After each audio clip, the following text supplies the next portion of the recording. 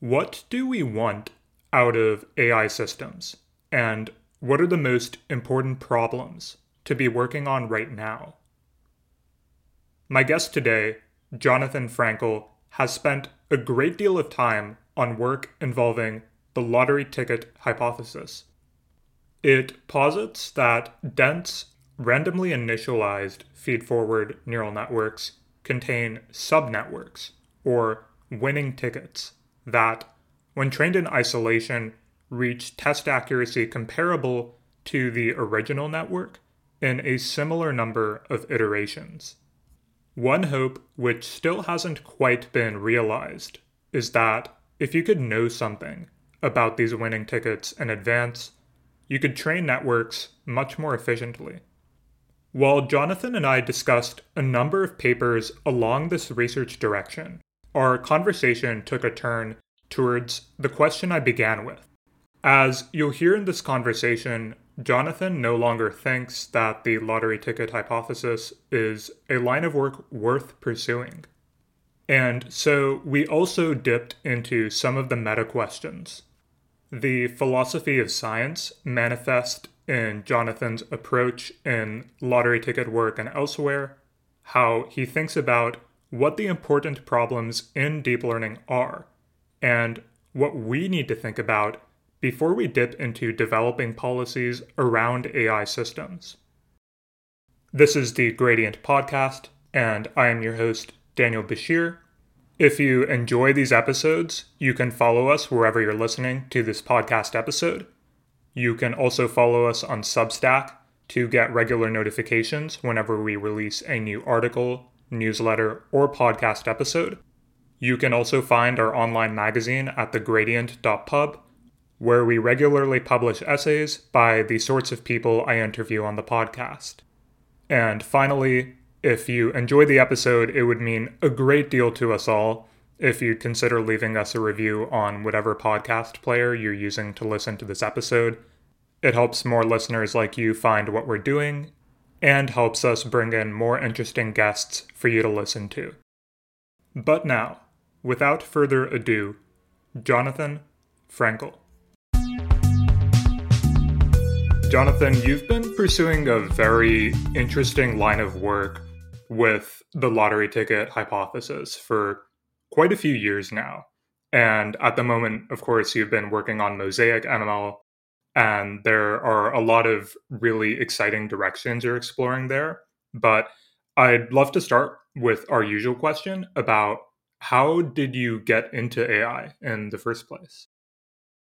Yeah, that's a great question. And honestly, it was a little bit of a bunch of things. I think you have to go back to actually before my PhD.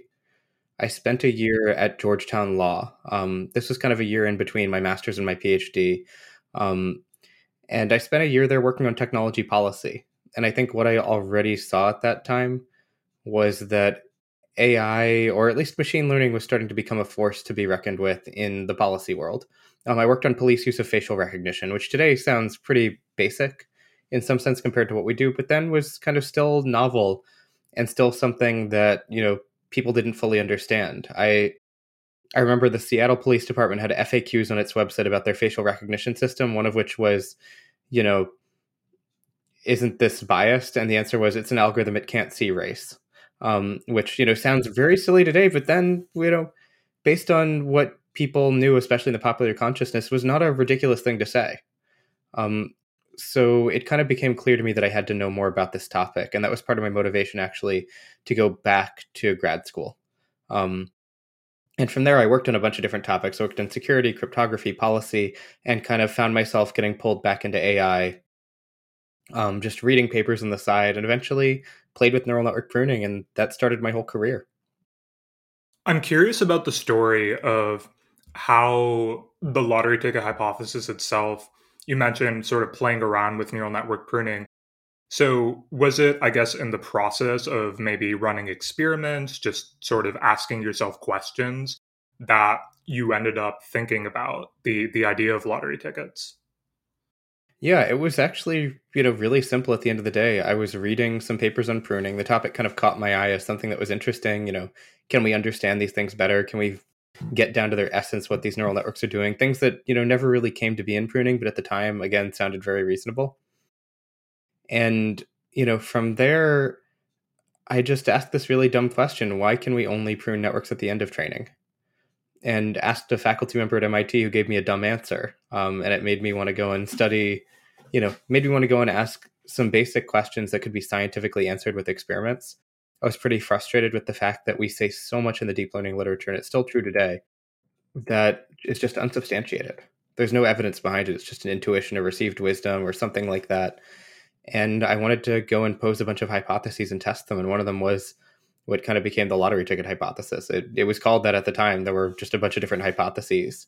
And that was one of them. And I tested it, and it, on very tiny networks, like, one hidden layer networks for XOR, it seemed to work. And, from there, kind of the rest is history to some extent.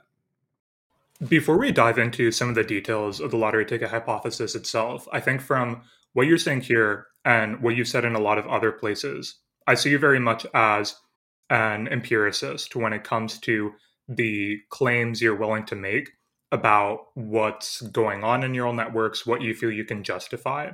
And as you just said, there does seem to be a lot of unsubstantiated stuff in the literature. There are terms thrown around. The famous batch norm reduces internal covariate shift, whatever that means. And so I'm curious a little bit just about how you think about this, perhaps your maybe mental model or framework for how do I think about questions in deep learning? How do I form hypotheses? How do I justify things? Like when you are forming a hypothesis or theory or evaluating those things, how do you think about what it means to justify, to refute that? It's pretty simple for me. Data. I believe nothing until I see the data in front of me. And in fact, I often believe nothing until I've reproduced that data myself, because I've seen a lot of circumstances in which seemingly very clever papers have cooked the books, intentionally or unintentionally. So I don't mean to accuse people, but have failed to run an ablation or have picked a really easy baseline. Things that I think we do unconsciously because we really want our experiments to work. And so we will often find ways to make it seem like they work to us. And then from there, we get ourselves into trouble sometimes. And there are a bunch of papers. I don't like to name names on this stuff just because it's kind of, it's a lot of students. And, I've been a student. I understand, at the end of the day, you should be allowed to make mistakes and not get publicly punished for it. But there are a lot of papers that I've seen that just I have not been able to reproduce for the life of me. And it's very, very frustrating.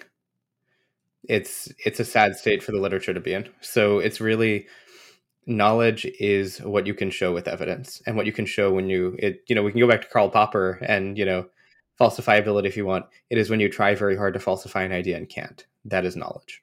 I was actually just going to reference Popper. I was thinking about his conjectures and refutations because it sticks out to me that you still refer to the lottery ticket hypothesis as a hypothesis. And he seems very clear that a theory, something like this that explains the world, it can never be fully proven. There's always this kind of tentative status about it. But as goes with falsifiability, you can conclusively make negative claims about theories. And then, sort of by that iterative process, you get to something better and better over time.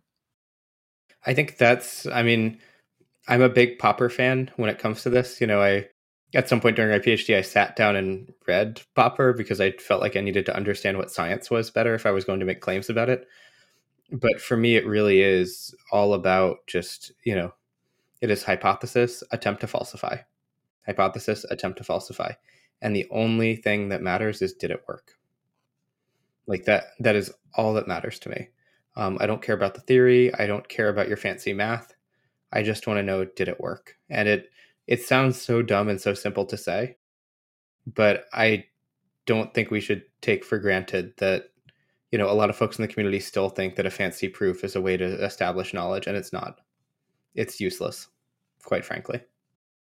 I appreciate that perspective. So let's start with how maybe this framework sort of applied at the very beginnings of your work when you were first thinking about the lottery ticket hypothesis. So you very clearly set out your claims, what you're saying with the hypothesis, the studies, the supporting evidence. Could you maybe walk me through a little bit of that, maybe with a little bit of this hypothesis attempt to falsify in mind?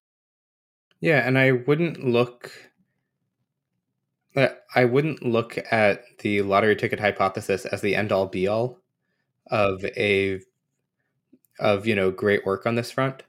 Um, and the reason I say that is because I it was the first attempt at this, and I think a lot of this philosophy is post hoc in some sense, looking back and trying to do better work in the future. And I will not claim that the lottery ticket hypothesis is my best work. Far from it. It's my worst work. It was my earliest work. And so I think it's pretty important to emphasize that from the beginning. I know it's looked at as a popular paper these days. That doesn't mean it's my best work. Far from it. And I think the work that I did a lot later in my PhD reflected the best of these ideas. But I do think, and I'll point out one big flaw um, with the way that I did this. But we'll come back to that. So remind me, don't let me off the hook there. Will do. But pretty simply, it's a hypothesis about the fact that there exist these smaller networks that can, you know, that can be trained. And the the biggest challenge there is, it's not really a falsifiable hypothesis. That's kind of the big flaw. Because in order to falsify it, we'd have to look at every single subnetwork and show that none of them have this property. So practically speaking, it's non-falsifiable. And that's something that I really, I'm critical of myself about. And then, from there, I, I go through and I try to find existential evidence to support this hypothesis. It's really an existential statement, not a universal statement. And so the way that you justify it is with more existential evidence. But it's non-falsifiable. I can't show that a network lacks these things practically, and I can't show that I can't show that all networks contain them. And so in some sense, it doesn't really follow the best practices that Popper would describe. I wish I were making a more universal statement as opposed to an existential statement, but science isn't perfect and you make the best with what you've got. The other big thing, and this is advice I give to PhD students all the time, ask two-sided questions. That is to say, ask questions where no matter what result you get you learn something about the world. I have a follow-up paper to the lottery ticket hypothesis where I look at the question of neural network training and the optima that they end up in, and ask the question, at what point in training is the optimum determined? Now, it's a cool question because one hypothesis is maybe it's determined from initialization. Cool. That would be interesting. Maybe it's undetermined until the very last step of training, but that last step of training probably isn't going to bring you to a different optimum. So the answer has to be somewhere in the middle. And I love that because, it's a measurement question now. There's a phenomenon I want to measure. And no matter what I find, I'm going to gain knowledge and learn something. Those are my favorite kinds of questions to ask these days. It is a guaranteed paper if you ask a good question, no matter what the result is. So if you're a PhD student out there, I love my two-sided questions now, and I encourage students to work in it because it takes all the stress of will this work or not away. It limits what you can ask to a certain extent, but honestly, I think you can kind of refactor most questions into a two-sided question. The original lottery ticket paper was not a two-sided question. I got lucky that it worked. Because it could have been that I just couldn't find these things, or maybe they did exist, maybe they didn't, maybe I had a method to find them, maybe I didn't, and I could have just gone home with nothing. But that follow-up question, when does the network end up in, and when is the optimum determined? That is a great two-sided question, and so I really try hard to ask those in my papers these days. I like that way of putting it, and that does seem to be a theme I see coming up more and more now. What are the questions, not just that fewer people are asking, but as you said, the ones that are going to lead you into interesting places, not the ones that necessarily everybody else is asking or are of the form, can we get a step improvement in whatever this new technique we're using is? Jumping back to your self criticism, though, of the initial lottery ticket hypothesis and its non falsifiability, I'm curious, is there a form of that original hypothesis or maybe a similar question that you've thought about formulating that you think you could formulate that maybe stands up better to the scrutiny that you've put the original under? I don't think so, to be honest. And so in some sense, you can either look at this and go, wow, today I wouldn't even ask that question. And today I might ask that question, but my belief is that if I were to ask that question, I'd want to ask it very cheaply and very quickly. Because there are lots of questions like this, or lots of hypotheses, lots of conjectures of wouldn't it be cool if blank worked? And those are great. Like, those are great questions to ask. But I see PhD students getting caught up in asking a million of those and then taking 2 months to try to answer each one. And then you end up in a place where, you end up with nothing. And so the answer at that point is, if you're going to ask those kinds of questions, it's about efficiency. It is about how quickly you can possibly get through all these experiments. Like, I think that's really, if you're going to play this game, that's really how you got to play it. That's interesting to me because I guess sort of noting the immense popularity that the lottery ticket hypothesis itself got. And if I remember correctly, it won a Best Paper award when you submitted it to iClear that year. After getting rejected from NeurIPS previously for the exact same paper. So take that for what you will as well. Fair enough. Fair enough. What sticks out to me about that is, despite this criticism you've given, and I guess as you've said now, it is sort of a post hoc criticism.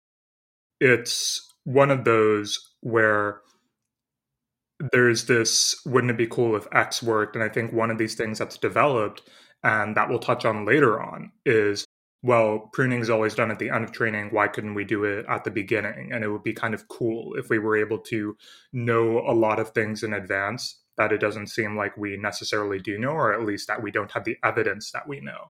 And so, do you think that maybe, I'm curious what you think about this paper in particular maybe captured people's imaginations to that point? Do you think it was maybe this sort of, it would be really cool if we could be more efficient with neural networks and prune earlier and earlier on? Do you think there's anything else about it beyond kind of that story that I and maybe some of our listeners are familiar with that really caught people's attention?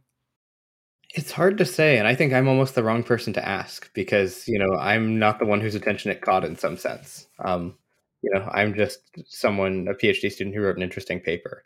But I think, when I look back, there may be one or two things.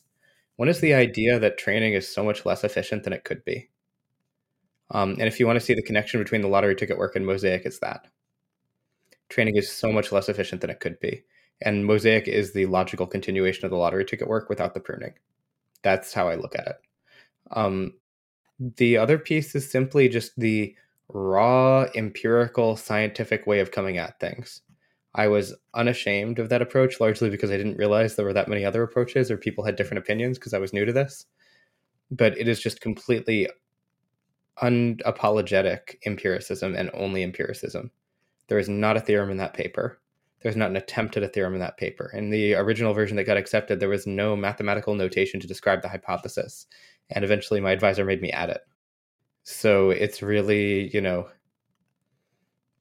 it is unapologetic about how it looks at the world in that approach. And I continue to be deeply unapologetic about empiricism. And I continue to want to rake theoreticians over the coals about whether they have anything to offer the world. And I think that's kind of one of the other enduring factors. Today, I really don't think people should be working on lottery tickets as a research area. I just don't think it's the most interesting problem out there. But that said, I do think, I think there are a lot of things that we should take away from that paper that should inform how we do science and what science we do going forward. Okay, I do want to come back to what you think might be some interesting research areas later in this interview, but I would love to maybe continue on the sequence of papers and investigations you did that do fall under lottery tickets. And the next one I had in mind was this paper on comparing rewinding and fine tuning in neural network pruning, again, on that theme of pruning.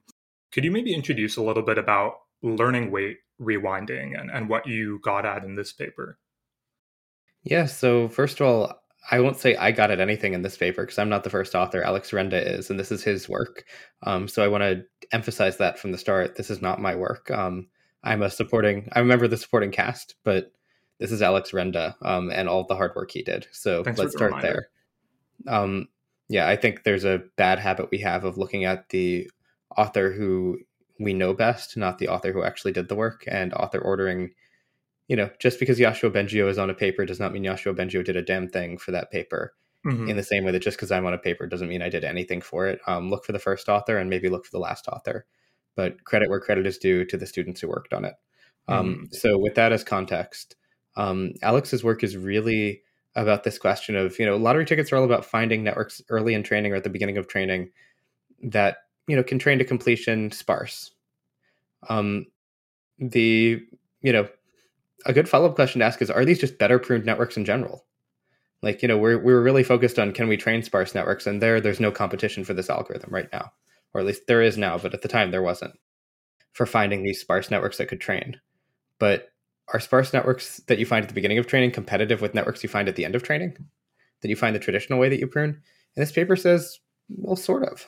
I mean, it's not clear cut, but they're not far off. But there is this important question of, when you go back to the beginning of training, you're doing two things. One is that you're taking the weights back to an earlier state. Maybe you're kind of keeping the network centered. But the other is that you're redoing the whole learning rate schedule. You are training the network starting at a high learning rate again, and then going back down to a low learning rate. And, we ask the question, can you decouple these? Is the learning rate more important than the rewinding of the weights, or what? And the answer was really the learning rates are what mattered.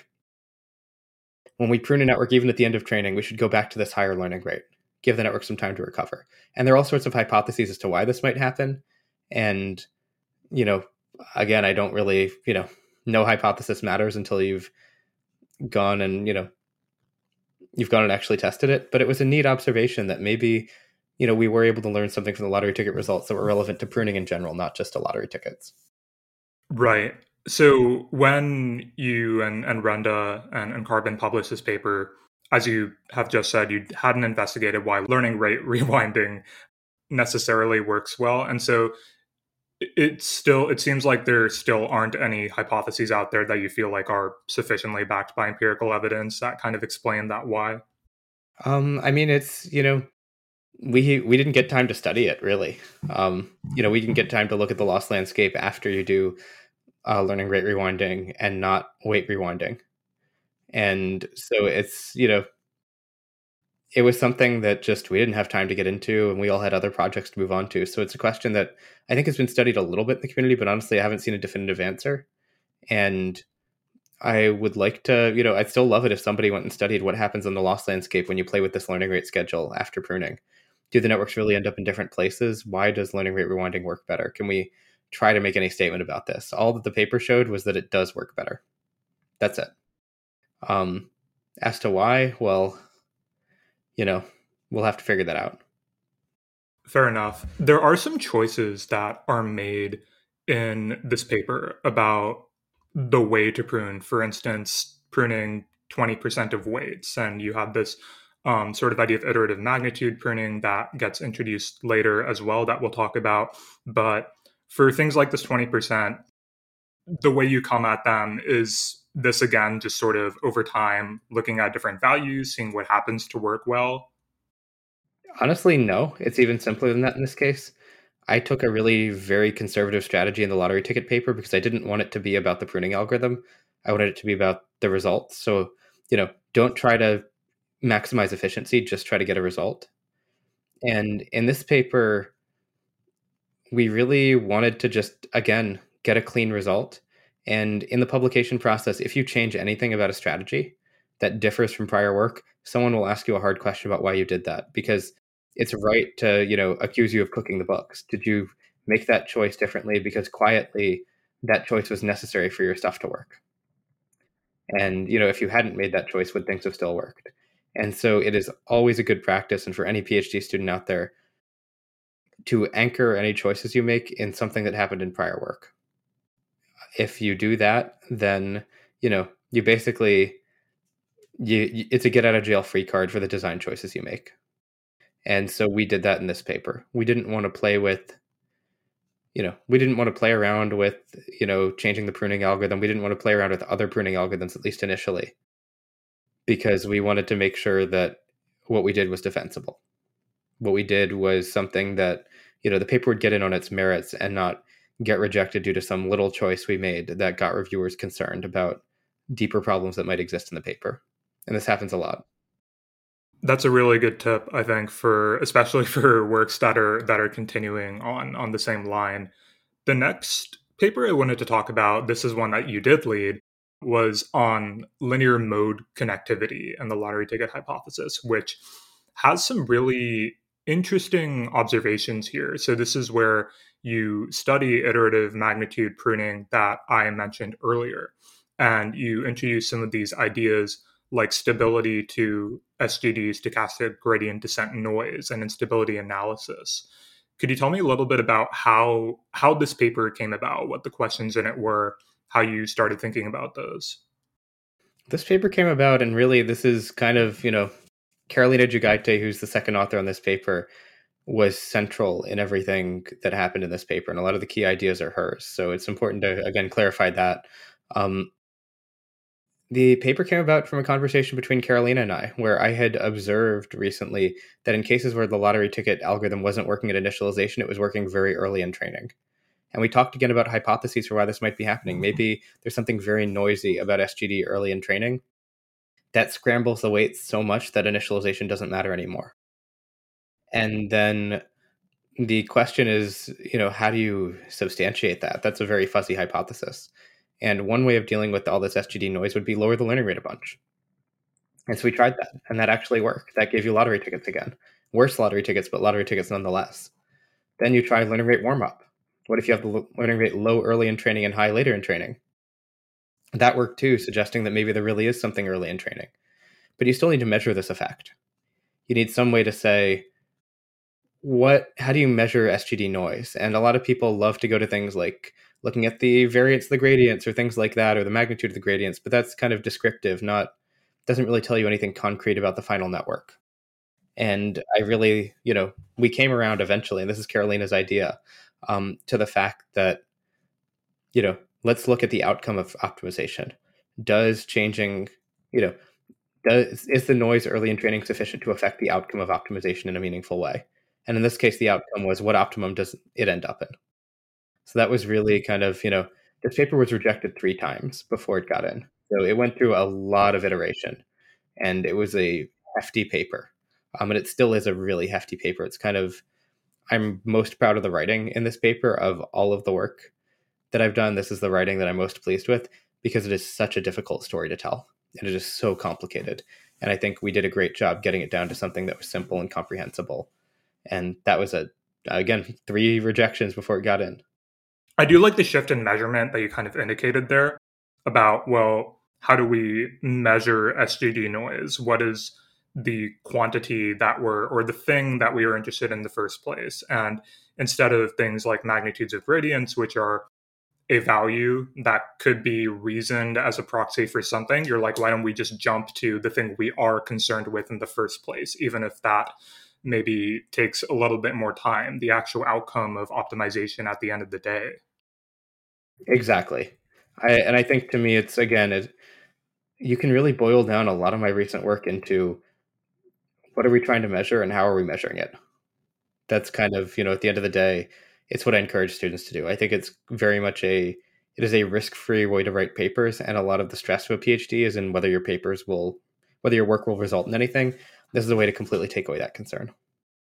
One of the claims you make, or a big claim you make in this paper, is that the outcome of optimization, the thing we're interested in measuring, is determined to a linearly connected region. Do you mind breaking down that statement just a little bit? Definitely, the answer is pretty simple. Take a network and try training it multiple times. Like, fix a network. It could be at the beginning of training or sometime during training. Make a bunch of copies of it and train those copies on different random seeds. That is, change the data order, sample your data differently, sample new data augmentation. Where do they land? Do they land in the same convex region or different convex regions? And the way that you figure that out is you just take 2 copies of the network and start looking at the loss landscape between them. And, if it's flat, cool, they're in the same convex region. If there's a spike, oh, there's a barrier between them. So it's these kind of, in some sense, one-dimensional slices of the loss landscape that end up being, very helpful for trying to make sense of it. The loss landscape is this ultra high dimensional thing, and I don't think any attempt to visualize it is very productive. You're just taking this high dimensional thing and trying to compress it down to something much smaller.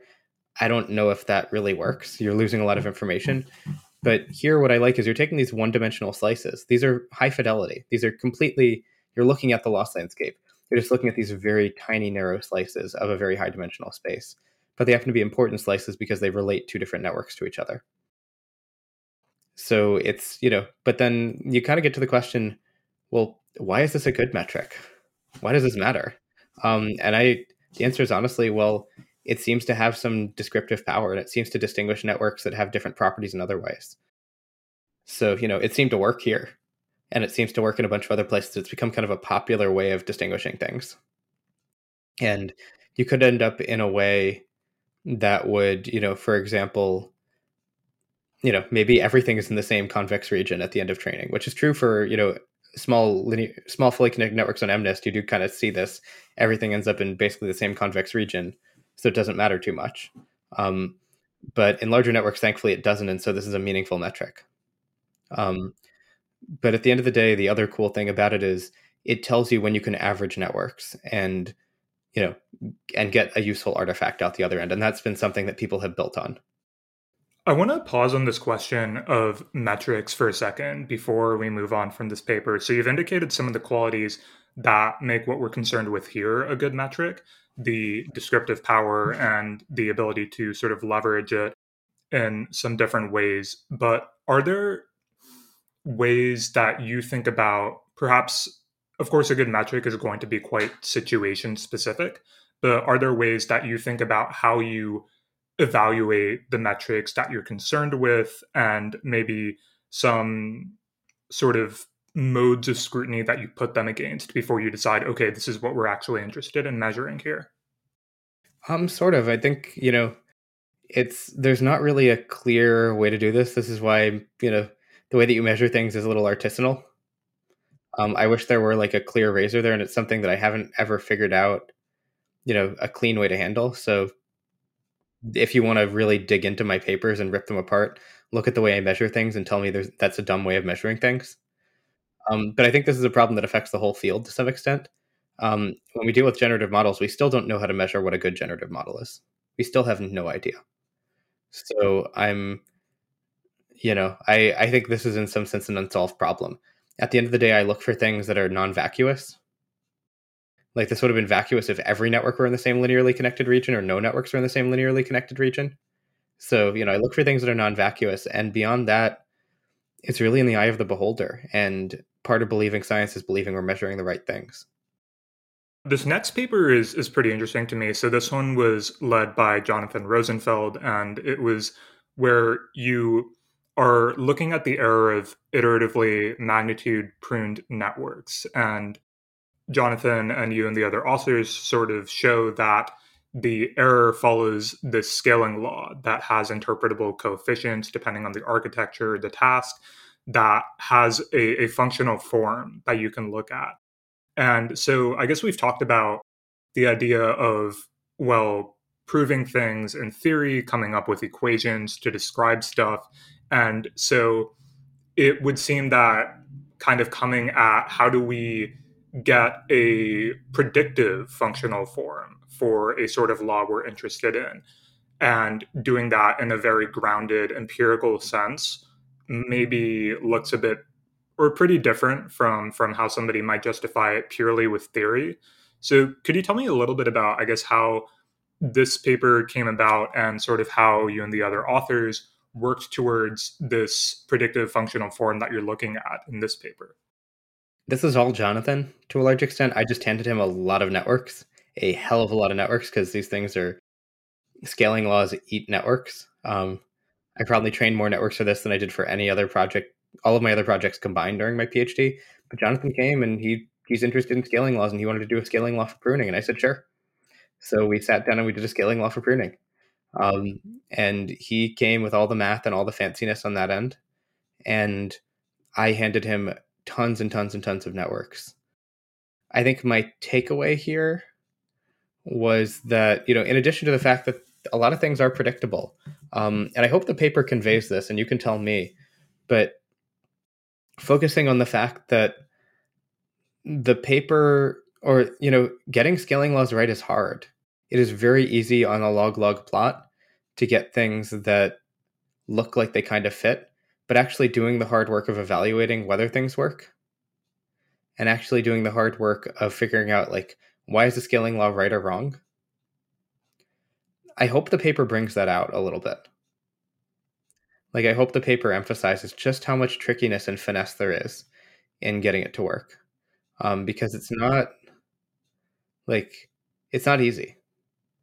And I don't know, I hope we told that story too, because it's so easy for people to just kind of, fit something on a log-log plot and say, "Ah, yes, I've described it." But the little details matter so much. Yeah, I did think this was really presented very well in the paper, and one kind of interesting observation that was made in it was that the scaling law Jonathan came up with suggests that in a particular case, when looking at like CFAR 10 ResNet, starting too large seems to be detrimental when it comes to looking for something with pretty low error. So this leads to like a higher parameter count. So basically, I guess just to explain the full logic for somebody listening to this, we're interested again in pruning a pretty large network or networks of varying size. We would like to achieve an error that has a certain bound, a certain error epsilon or below. And if we start particularly large, then by the time we find a network, we prune to a network that achieves this error, this top bound, we get something that is a little bit larger than had we started with a smaller CFAR 10 ResNet. And I suppose as somebody just kind of thinking about this from the lottery ticket perspective, there might be something almost counterintuitive about it. The statement, of course, I think depends on distributions and then, of course, also things that you would actually need to justify. But I suppose I could see somebody looking at this and having the intuition, well, if I start with a larger network in the first place, there are more chances, more possible lottery tickets. And therefore, it seems reasonable that maybe there's a good chance I'd find something smaller in that larger network as opposed to a smaller network. And so I suppose there are so many things that could affect this. The type of pruning that you investigate could have to do with the result. And so I'm curious if that's a line of investigation that Jonathan or you have thought about a little bit more, or ways in which you'd be interested to see it explored, if at all. Certainly thought about it and certainly very interested in seeing it explored. But I will say, and I think I said this earlier, and I'll stick to it. I don't think these are the best questions to be working on right now in deep learning. And it sounds maybe strange to some people that you know, that this is a line of work that's gotten some notoriety and some popularity, that I'm saying, I don't know if you should go work on it. I don't know if you should go work on it. I think the field has changed pretty fundamentally in the past several years, and the field always changes. And we always have to ask ourselves, are we working on the most important questions? And lottery tickets may have looked like a very important question 3 or 4 years ago, and they were to me, certainly. Um, I don't know if they still are. This is a good reminder for me to come back to this question with you a little bit later. I do want to finish up the lottery ticket sequence of papers and then kind of talk a little bit more about important questions. But you did a very interesting paper that I think goes into one of those fundamental questions that sort of prompted a lot of this study in the first place about pruning neural networks at initialization as opposed to at the end of training. And here you were sort of looking at different methods for pruning neural networks at initialization. And the kind of subheader of this paper, why are we missing the mark, really kind of prompts what you found in that paper and some of what you were thinking about. But could you tell me a little bit about the sort of challenges that you found in this paper? What have people been trying when it comes to printing at initialization? What did you find about those methods? I think this is a great example of what you measure and how you think about it, and how that relates to, what you get and how you look at science. The reason being that, you know, let's see, what's the right way of putting it? Um, these are papers that came up with very interesting proposed methods for pruning early in training. And let's just say the papers claimed that they had solved the problem and they had found lottery tickets early in training. And I genuinely don't think that was true. So we have a scientific disagreement here. And the question is how you measure. And I think this paper established kind of what I consider to be the right way of evaluating whether something has really found neural networks at initialization or at any point in training that are as good as what you can find post hoc using, highly inefficient lottery ticket methods. And, I think the short answer is none of these papers held up under scrutiny. Partially, they were no better than some really dumb, naive methods that they didn't test against. And partially because when you started to try to falsify the logic behind which these methods came about, some of them just completely collapsed. One of the methods in the paper, I tried pruning the opposite of what the paper said to prune and got the same results, which should tell you that any justification the authors claimed for this method, you could justify anything with that. So again, it's a falsifiability question. I think at the end of the day, this is me trying to hold up some papers that made very expansive claims to scrutiny and finding that I think they all withered away under the kind of scientific scrutiny that we should all apply to our own papers. I think in some sense, I would use I want to be careful in the words I choose because, again, these were papers written by students, and I want to respect that. Um, but I do think that there was not enough of an attempt to falsify their own results. And on the one hand, that means that, I don't think that these were the world's best contributions to the scientific literature. On the other hand, that means that you open yourself up to someone writing a paper like this. That's in some sense a takedown paper. I tried not to write it as a takedown paper because I think those are mean-spirited, but it is in some sense an attempt to bring some scientific order and kind of, some attempts at falsification to a space that where people were kind of, I think, exercising some wishful thinking in their papers. And, in some sense, now that I'm kind of the police officer walking the beat on the lottery ticket space, it's my job to occasionally write one of these and show people that if you are not sufficiently careful, someone will be more careful and make you look bad. It's something I tell students all the time. You can be less careful and try to fudge things so they look good for you and get your paper published, but somebody's going to really make you look bad a year later or 2 years later, and you have to wait and wait and wait and hope that that never happens. And one of the papers that I talk about in this work was published in the same iClear as the lottery ticket paper. That was, I think, 2 or 3 years later that I wrote a paper that I think hopefully put that method to bed as something meaningful and useful.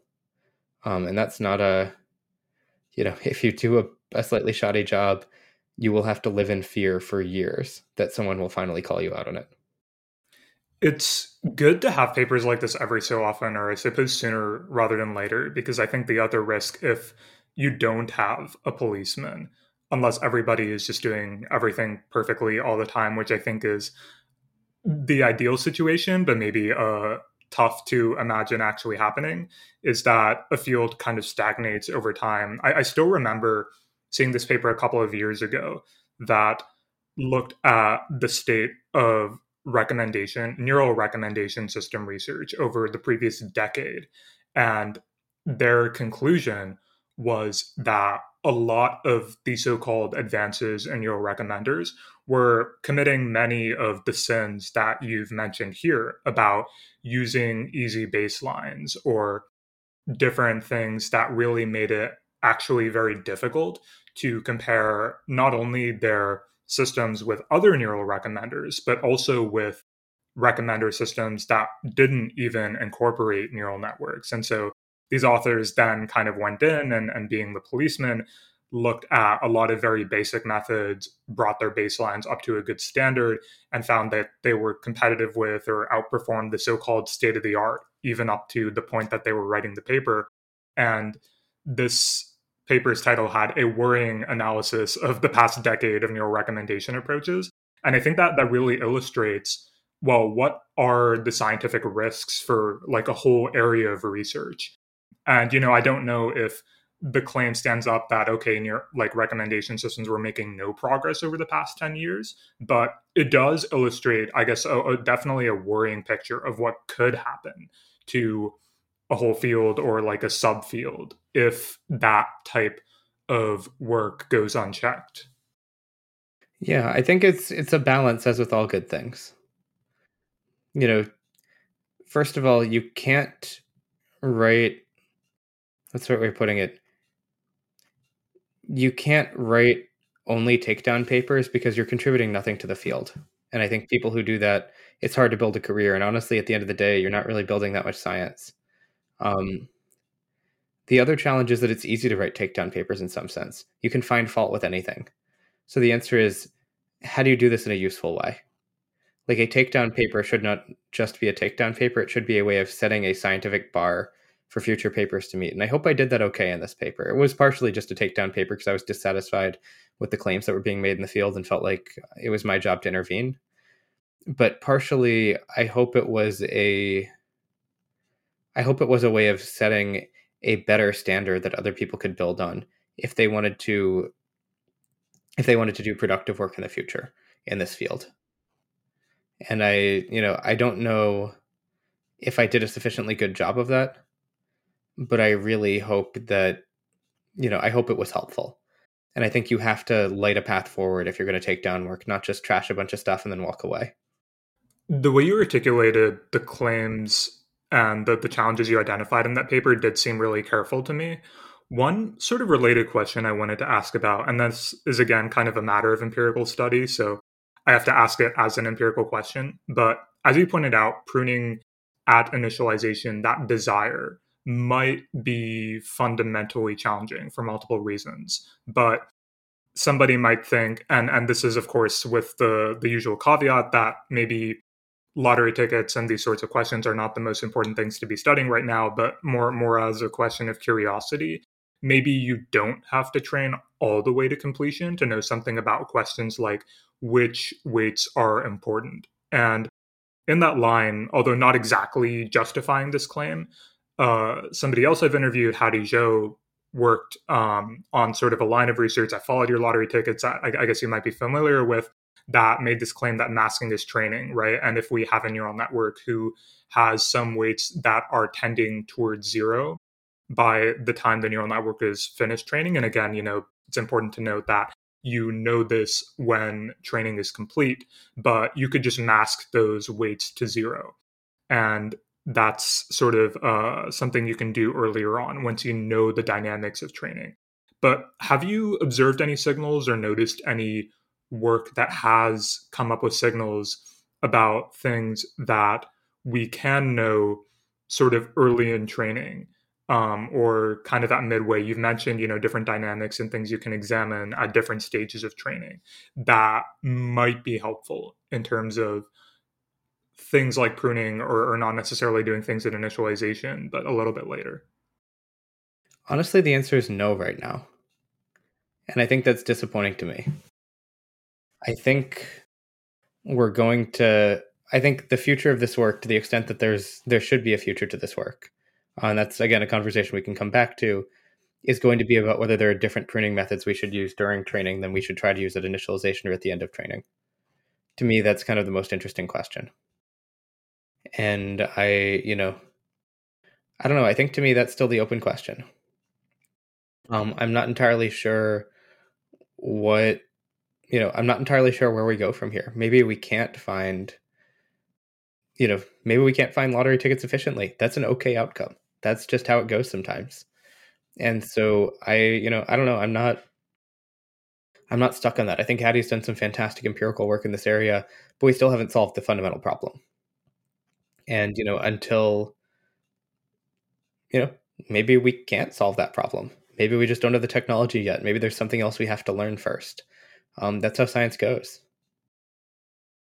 So there was another paper that I had initially wanted to discuss on predicting task forgetting in LLMs, which you were second author on, but I think it actually might be more interesting for us at this point to, before we move into Mosaic, actually talk a little bit more about this question of, well, is lottery tickets a direction worth pursuing or not? And if not, or whether or not it is, what are some questions that you might think are more important? So I do kind of just want to pose that question to you. You've indicated definitely that a lot of things have changed over the past couple of years in the landscape of deep learning research. And from a lot of what you said, it does sound to me like you seem to be coming towards maybe not a definitive negative answer, but maybe leaning in that direction about whether people should be pursuing further research in lottery tickets. So could you tell me a little bit, I guess, on how your thinking has developed about the importance of this question over time and sort of particular things? I guess, everybody's kind of aware of the history of the past few years of AI, or a lot of people listening to this would be, but how your personal perspectives on what's going on right now and how that interacts with what you think are important questions has developed recently. Yeah, I mean, the field has changed. We're focused on big foundation models these days as a field. In the same way that in 2017 or 2018, the field kind of narrowed to focus on deep learning and not all of machine learning. Now we're focused on a small subset of deep learning, and that's totally okay. I just think that, we need to just accept that. I think a lot of academia is in denial or is in the bargaining stage right now, and we need to just kind of make our peace. This is where we are now, and adapt your questions accordingly. And if you're not working on these larger models and you're not working on questions related to this right now, you're not working on anything that's going to be interesting or useful. So I don't know. I think it's kind of a either you can accept that or you're still working on lottery tickets or adversarial examples for CFAR 10 in 2023, in which case you need to ask yourself some fundamental questions about what you're doing, quite frankly. That's fair enough. The second component of that I think is definitely true. The first component about if you're not working on foundation models, you're not doing anything interesting or useful, I guess is interesting to me as a claim.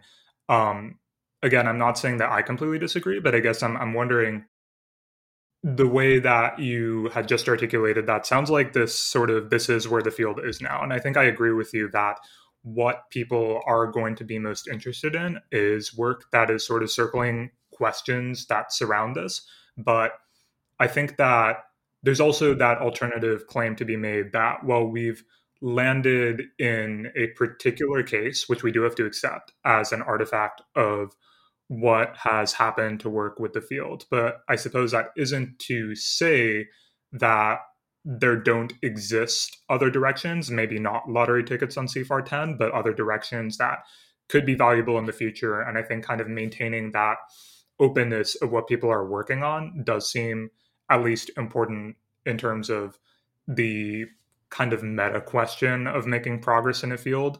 And so I guess I'm curious if that's something you agree with, or how you would sort of couch your claim in those broader terms. I think I would put it pretty simply that we all need to be self critical about what we're working on. And I think a lot of folks are pretty uncritical about what are we working on and what is the field working on. And if we see that if a lot of other people are working on it or someone important is working on it, then it must be an important topic. Jeff Hinton gives a Turing Award lecture on this forward algorithm, and then you see a bunch of papers on it, even though he didn't even present enough evidence in that talk to make it remotely compelling as a subject of study. And we shouldn't just take Jeff at his word. We should hold Jeff to the same standards as everybody else as a scientist. And so I think that is a bad way to do things. The right way to do things is to be self-critical and to ask yourself whether you're working on useful things or why you're working on certain things. And I don't know. I like to hope that I'm very self-critical in that respect, personally. Why am I working on lottery tickets? Well, I'm not anymore. And I tell my students not to work on lottery tickets because I don't think it's that useful. And, why am I working on, I don't know, why am I working on data these days? Because I think data is an important question as we get into these big networks. Why am I working on evaluation of LLMs these days? Because I think until we literally can't answer any other question until we know how to evaluate what success looks like.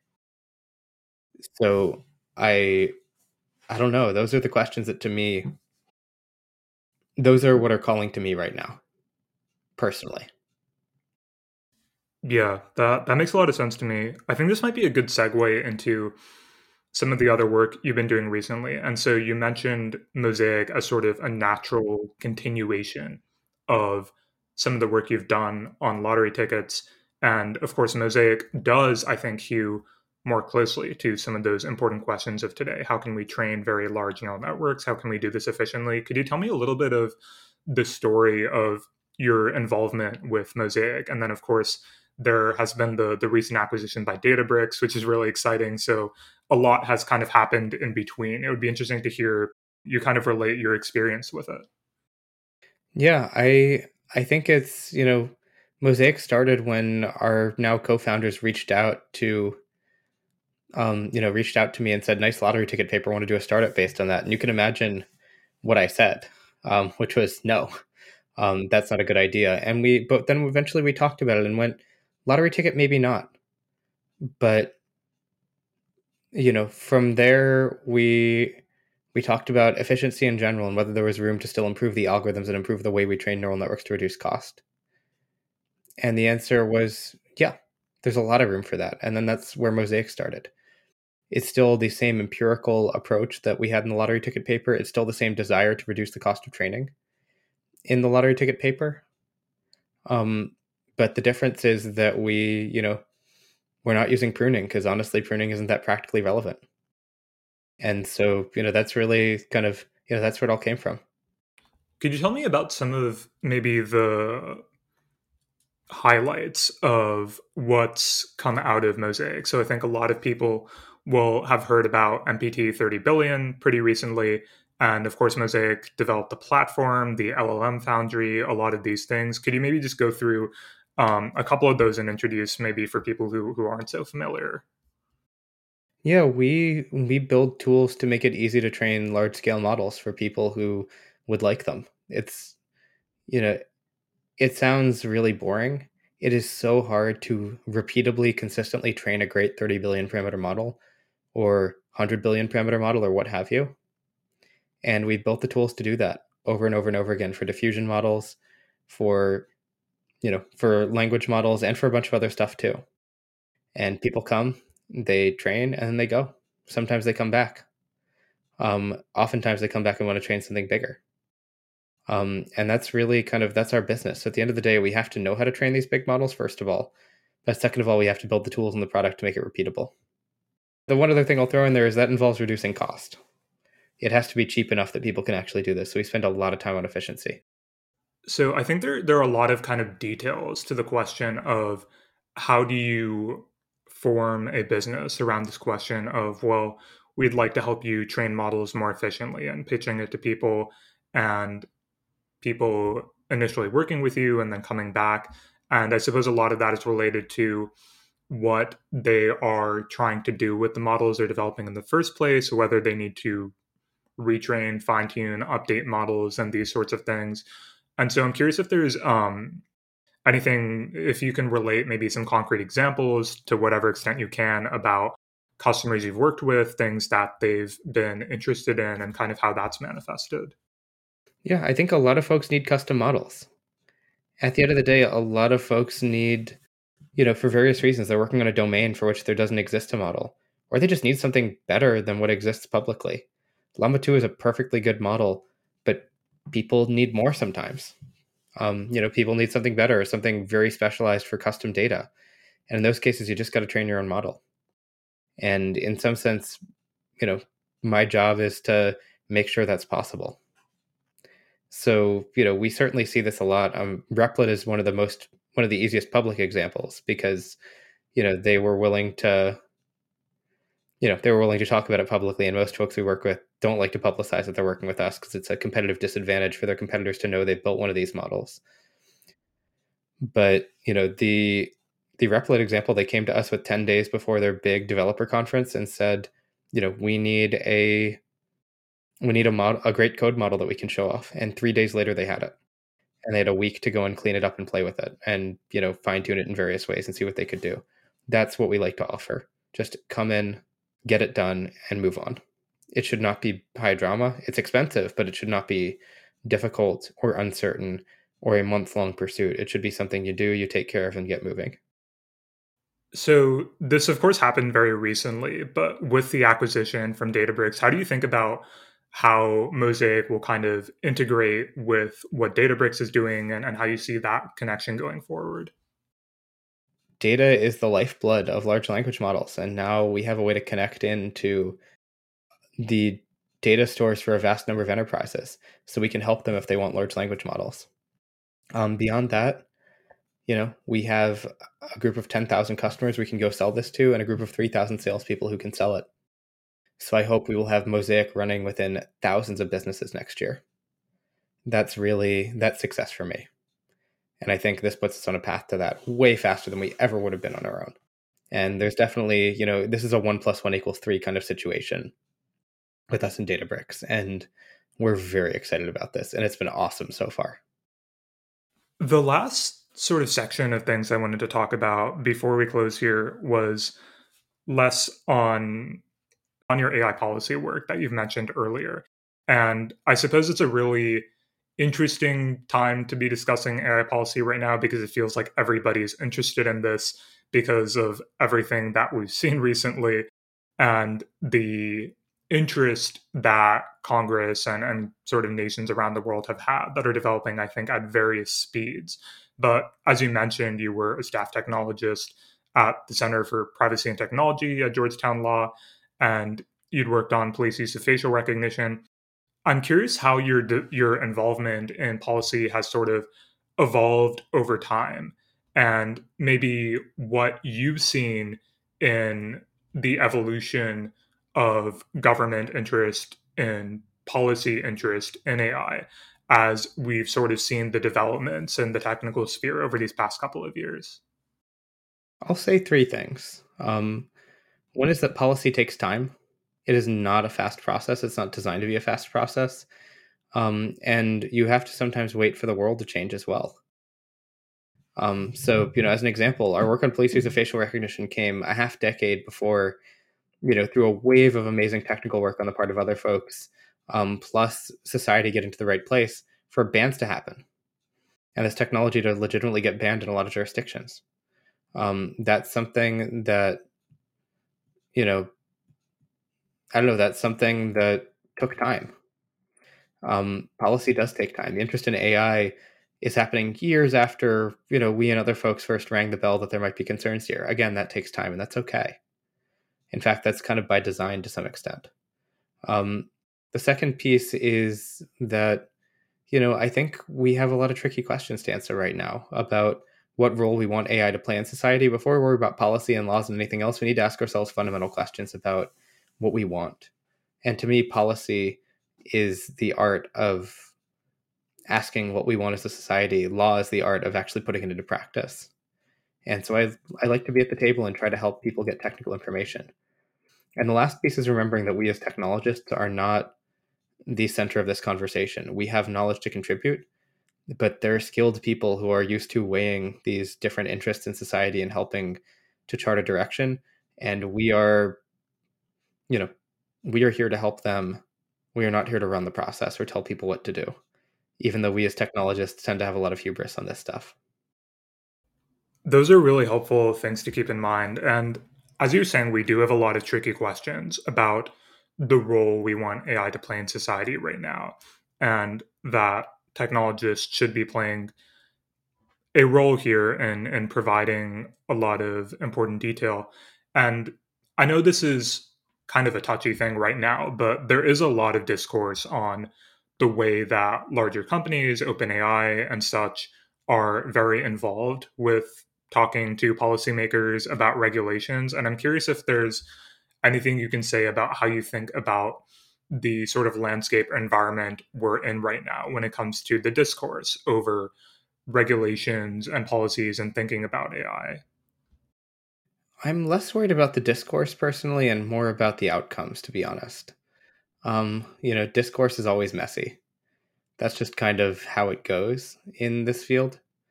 Um, so I think that the much more important question is, where do we end up? How do we regulate these models? What are the outcomes? Is our open source model something we're still allowed to do? Is it something we should do? I don't know. anymore? I kind of wonder.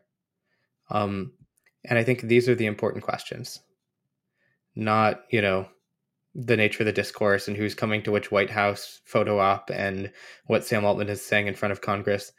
Those are attempts to influence the process, but the much more important part starts with, you know, what do we even want? What does a good outcome look like and why? I think that's where things begin. Yeah, I suppose I could have framed that question a little bit better than asking you about the discourse. I think that you did speak to what I was actually interested in there, which was, well, a lot of the worries that are being articulated right now are how the ways in which, you know, maybe it does involve Sam Altman showing up at this photo op and then how that impacts things downstream, or the ways that certain interests might influence the outcomes in ways that might be good for certain sections of people, but not for everybody. But again, I think that's sort of an empirical question. You have to kind of look at what's actually playing out and happening. And what do we want to happen? I think the important part here is, what do we even want to happen? It's great to criticize OpenAI for attempting regulatory capture and trying to shill for what's best for their business. That's totally fine to observe, but that doesn't actually answer the question of what you want. And I think we need to start there in general. Yeah, I think for somebody who's maybe listening to this who does carry some of those worries or is open to that criticism, that seems like a good takeaway. And I think this actually might be a very good note to close on as well. I think that a lot of these questions around policy and regulation are extremely fuzzy right now. And I think throughout this conversation, both in the side of research, but then also in policy, have done a lot of encouraging people to kind of step back and think about concrete fundamental questions. And I really appreciate your approach to research and your ways of thinking about a lot of these things. So I do want to thank you for the work you're doing and for being so generous with your time and for speaking with me today. Thank you so much for having me. I hope this was useful to you and for your listeners. I if I can leave everybody on one final note, just ask yourself what's important and take a step back. I hope that came through loud and clear during this conversation, but you have to do it constantly. And I think people in the research community, policy community, and industry don't do it enough. And it's to all of our detriments right now, given this incredible moment that we're at in the technology. We're missing out on some cool opportunities if we don't take a step back and ask what's important all the time. Yeah, I hope everyone listening to this will take that lesson. And that is a wrap, my friends. As I mentioned at the start of the episode, you can subscribe to The Gradient on Substack to receive not just this podcast, but also our articles and newsletters directly to your email. You can also visit us at thegradient.pub, where you'll find all of that, as well as more information about The Gradient and how you could even contribute if you're interested. And finally, if you enjoyed this episode, we would really appreciate your feedback. If you'd like to leave a comment or review, we'd love to know how we can make this series more interesting and informative to you. And with all that, I'll leave you until the next episode.